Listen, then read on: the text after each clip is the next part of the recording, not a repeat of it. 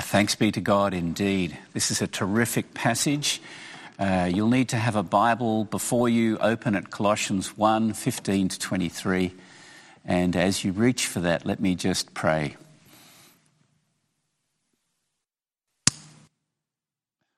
Enlarge our hearts, we pray, Lord Jesus Christ, that we might gain a picture of you that drives us not just to our knees, but up in hope and out in love to others.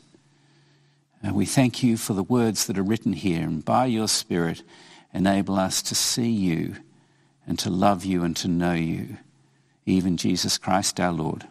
Amen. Well, it's a very obvious thing to say, but things seem pretty well out of control today. I'm not just talking about COVID numbers or the fatigue with all the extra work with the protocols. Governments are struggling to respond and to spend. The future looks very uncertain. There are new Cold Wars between superpower nations which are deeply troubling, to say nothing of the increased climate change and a slew of natural disasters even in the last 6 months. It's never been easier to be anxious, I think, and it does feel as though things are out of control. And it was worse for the Christians in Colossae, who were the first receivers of this letter. They were entirely at the mercy of the Roman Empire and at the whims of the local Roman officials. And as new Christians, they were viewed with suspicion and outright hostility, which was soon to grow into persecution. A few decades after this letter was received in Colossae, written by Paul in a prison in Rome, the Roman governor of the next door province wrote to the emperor as trying to figure out what to do with these Christians.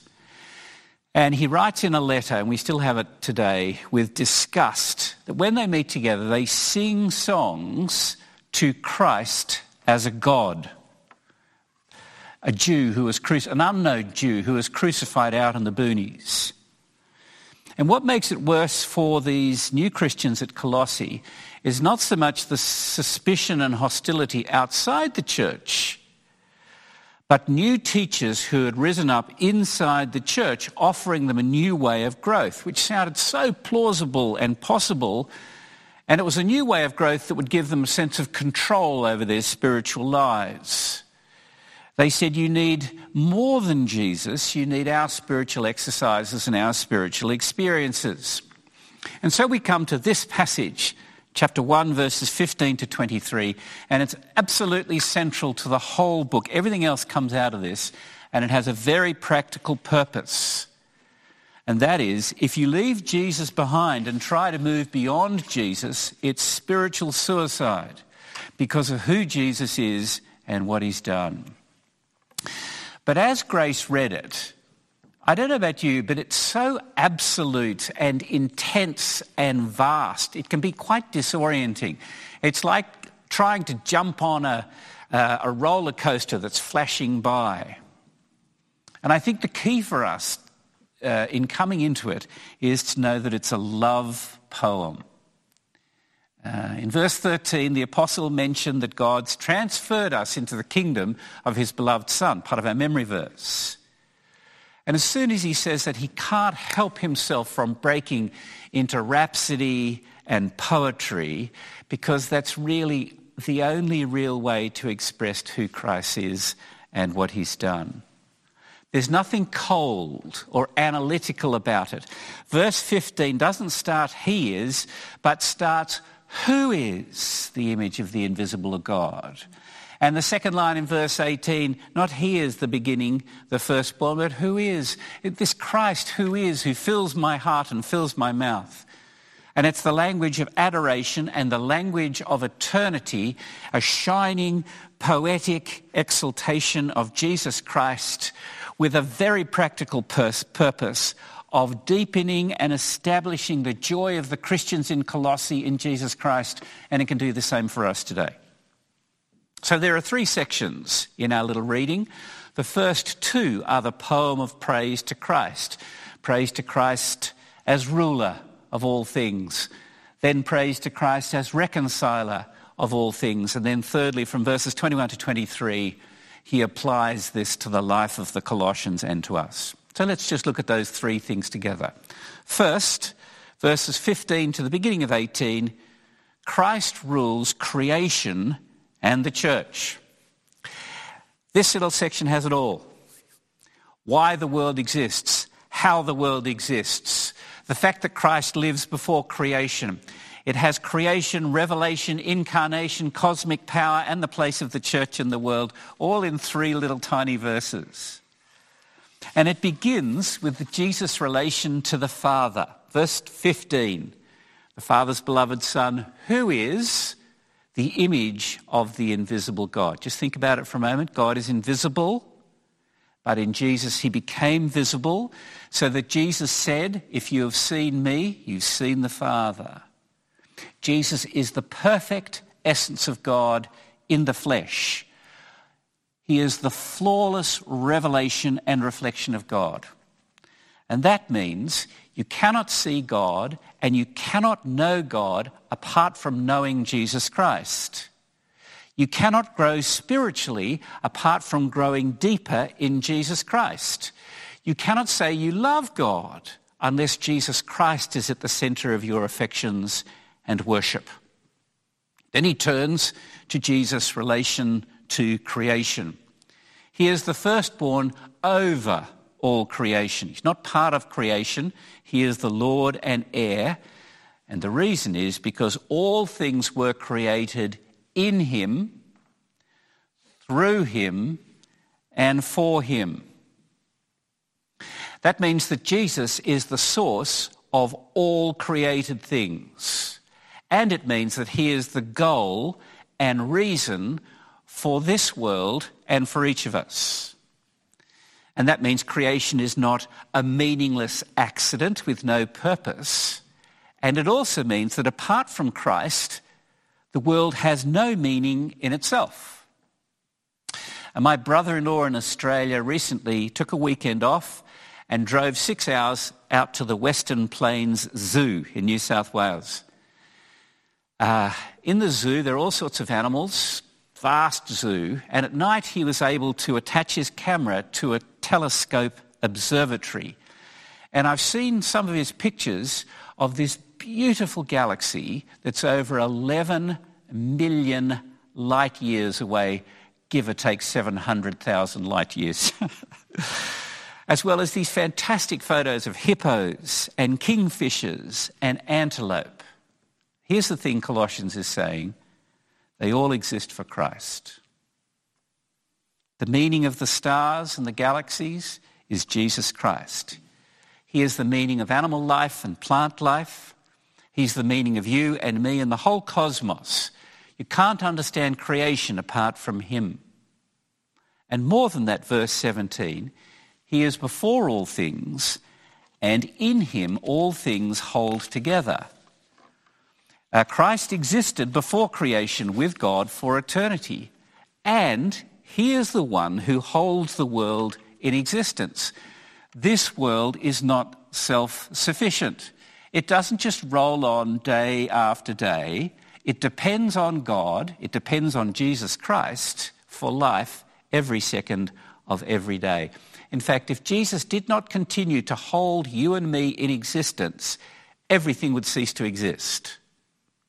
What holds us together are not laws of nature, but the person of Jesus Christ. Now, I am speaking through a microphone into a camera and over the internet, and if you're watching on YouTube, which some of us, increasing number of us are, you should be aware that there are sophisticated algorithms which are watching you as well. And I don't know how algorithms work. I don't even know how this microphone works. I need help with getting my earphones in each week, actually. I think a lot of people today think we're far too sophisticated to believe in this Jesus. We're way too clever. Jesus could never understand our algorithms. Netflix has produced a sort of docudrama called The Social Dilemma. And it's a fascinating series of interviews with key people who helped create and run Facebook and Twitter and YouTube and Google and Instagram, etc. And they created a number of algorithms which would use our psychology against us to help us become more addicted, to monetize our psychology and the internet. And all these people have left these companies for ethical reasons because they've become increasingly aware of the danger and the invisible manipulation going on. What started out with good intention has become a predatory, big data feeding monster. But the most striking moment in this docudrama for me is when they asked the experts, what is the problem? What is wrong? And none of them could say. Not one. And Colossians says, if all things are created in Christ, through Christ, and for Christ, if we discount Christ or ignore Christ in what we do, we always end up building a Tower of Babel, scratching our heads, trying to figure out what the problem really is. And I think this is where the church is so important. And the first line of verse 18 belongs to the first part of the poem. He is the head of the body, the church. Because it's through the church that Christ reveals what his purposes for his world are. The church is his body, he is the head. And through the church, God is bringing the knowledge of God to his creation. I think that's why Paul, back in verse 16, took a little detour. If you look back at verse 16, in him all things were created, then he says, in heaven and on earth, visible and invisible. And then he names these spiritual forces and beings, thrones, dominions, rulers, authorities. All things were created through him and for him. I think the focus is on these invisible powers in the cosmos, spiritual beings who are at work against Christ and his rule. We know from another letter that our struggle is not against flesh and blood, but against these invisible powers. And the church in Colossae seems so small and so weak and so insignificant, as the church does today, in a world that seems so out of control. And the apostle is saying that there is no power, spiritual, physical, no subatomic particle that is beyond the rule of Christ. The Lord, who is the head of the body, the church, and we have been transferred from the dominion, the domain of darkness, into the kingdom of his beloved Son. There is no power equal to his. There is no force, there is no person, there is no army who can overthrow or rival our Lord Jesus. And so ultimately, there is nothing to fear. If we worship this Jesus, we will begin to reflect his kindness in the weakness of our lives together. His power, which is the power of grace. So that's the first section of the love poem. It's about Jesus as Lord of creation who rules. Secondly, we pick up in the second line of verse 18 to verse 20, Christ reconciles creation by his blood. This is wonderful. So Paul moves from Christ ruling to Christ reconciling. And what that means is you can only understand creation by moving backward from redemption. Because God's purposes in creation rest on Christ, and those purposes only come to fullness in his reconciliation through the cross. So if the first part of the poem explains the complete rule of Christ, put it this way, the second part of the poem answers the question, how does Jesus use his rule? How does he exercise his rule? And the shock, I think, here is that he doesn't crush all his opponents violently. What he does is Jesus himself, this Lord of all things, steps into his world and he absorbs the violence of this world in his death. The Creator is crucified. This is the way he rules. He bleeds out and he dies. As such is his goodness and love, he makes himself vulnerable to hatred and to death, so as to reconcile and to restore all things to God. And if that's what it takes for reconciliation, there must be something hideously wrong with our world to cost the life of the ruler and creator. You see, if Christ has come to reconcile all things, it means that apart from his death, everything and everyone is alienated from God. There is a rupture in the world. This is what the Bible teaches. We've ravaged the image of God within us. We've vandalized the cosmos. The world created by Christ for Christ is now marked by disharmony, discord, and disease. If you've got any doubt about it, just watch the news. This week we had a bit of a brawl in the United Nations. There was a special session on how nations around the world should deal with COVID-19. And the Secretary-General Guterres urged the bigger nations to put down their weapons and stop warring against each other for the greater good of humanity and the world.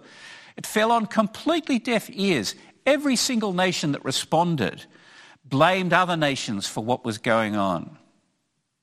And I think that's why the apostle begins the second half of this poem with the resurrection, verse 18.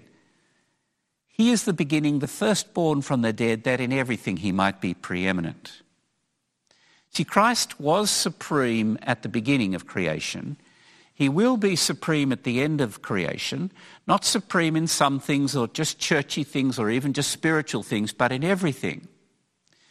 And while Christ has been Lord of creation, through the resurrection from the dead, he has been installed as Lord and ruler. Just as he was the founder of the first creation, he is now the founder of the new creation. And how is he qualified for this? Verse 19, in him all the fullness of God was pleased to dwell. In the Old Testament, God made his name dwell sometimes in the pillar of fire and the pillar of cloud in the wilderness, in the tabernacle, or in the temple, Mount Zion. But that was only for a time. But now in Christ, all the fullness, the whole fullness of God dwells permanently, eternally, and joyfully. God's fullness is pleased to dwell. It brings pleasure and delight to God. It brings happiness to God's fullness to dwell in Jesus Christ, which is why if we want to know the pleasure of God, we have to be in Christ also. It's astonishing. I mean, this is 30 years after Jesus died and rose again. And the apostle is saying, you're not going to find fullness of joy in anything else. You can't add anything to Jesus for fullness. You can't supplement Jesus. All the fullness of God is in him. Can't claim to know God and not recognize him as Lord.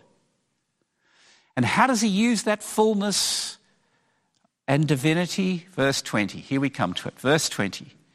Through him to reconcile to himself, God, all things, whether in heaven or on earth, making peace by the blood of his cross. His majesty and grace overflowing. It is profoundly physical and human. Jesus makes himself vulnerable and weak. He gives himself over to violence and to shame. He absorbs the violence of our rebellion and rupture. He is estranged and abandoned in the cross to bring us to God. He is wounded so that we could be healed. He is banished so that we could be welcomed in. But did you notice that the scope of his peacemaking is breathtaking? It's wider than just humans. At the cross, Jesus reconciles all things, whether on earth or in heaven. And that includes all the invisible powers of evil and all those who reject Christ as well. Now, some people have taken this to mean that everyone will be saved in the end. I don't think we can possibly say that. This is what theologians call pacification. Through the cross, God offers peace to all, but those who refuse that offer will be pacified. It doesn't mean that everyone is going to happily submit to the rule of Jesus and trust in him for the forgiveness of their sins. But it does mean that every knee will bow, many willingly and many unwillingly. But what this means is that the work of redemption, the work of Jesus Christ, is not just a work of massive power. We've got to see this. It's a work of restoration. Peace for some, pacification for others. The desire of God is for reconciliation, for communion and union and fellowship and the end of hostility. Because in the cross, God does not treat us as we deserve. He doesn't take revenge on us for our hostility to him. He doesn't hold our sin against us. He doesn't just let bygones be bygones. He actively, positively does us good by cancelling our debt, by paying what we owe, by standing in our place and forgiving our offences. And he creates a new relationship of love and of hope, peace by the forgiveness of our sins. Well, I could go on, but we need to move thirdly to the last section, to the application. What does this cosmic work look like when it lands in the lives of real people? This is what it looks like. Verse 21, 22.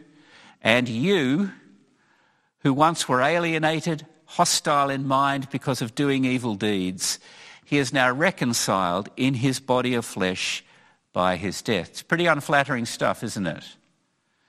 We were alienated for God because of our defiance and hostile mindset to his rule. God isolates and withdraws from us. We are not apathetic or neutral spiritually. We are hostile because we love to do evil things. And so we're alienated from God. But through Christ, God has taken the initiative to break the cycle of sin and to heal that rupture. Verse 22. In order to present you holy and blameless and above reproach before him. His words are just so wonderful, they're hard to believe. To come to Christ in faith for the forgiveness of our sins means reconciliation with God. And he looks at us as though we are in Christ. He transfers us into his kingdom, into his body. And so believers in Jesus Christ stand now, even now, and on the day of judgment, holy, blameless, above reproach, even though we know we've got a long way to go to get there. And then comes the application. What do we do? Paul says in verse 23, if indeed you continue in the faith, stable and steadfast, not shifting from the hope of the gospel that you heard. Here is the reason for the letter. And I just want to finish. You could apply this in all sorts of ways, and I invite you to make application of these magnificent truths to your life. But let me just mention three. Number one, if this Jesus is the real Jesus, you can never get tired of him. You can never go beyond him. And if there's something wrong between you and him, it's on your side, and you have to get back to him. If there's something tempting you to go beyond Jesus, I promise you it can only lead to darkness and alienation. When the apostle says continue in the faith, what he means is verses 15 to 20. That is the faith, who Christ is and what he's done. And although faith is a gift from God, God does not do our believing for us. That's number one. Continue in the faith. Number two, if this Jesus is the real Jesus, our future and the future of all peoples and the cosmos is in the hands of the one who has the marks of the cross. And though things seem out of control, as they do, they are being directed by Christ toward reconciliation. And I think that means it's impossible for a Christian to be cynical. Yes, bruised, yes, disappointed. But cynicism represents a lack of hope, and it's the opposite of adoration. This Jesus deploys his power and majesty to bring us to God, to bring us peace and pacification, and he will do it. And thirdly, if this Jesus is the real Jesus, do not shift from the hope of the gospel. And part of the hope of the gospel is that he's promised to preserve us holy, blameless, above reproach until that day. part of the hope is that nothing can separate us from his love. Though it seems like everything is anxiety-causing, Jesus Christ is the ruler, the redeemer, and the reconciler. Do not shift from the hope of the gospel. Amen.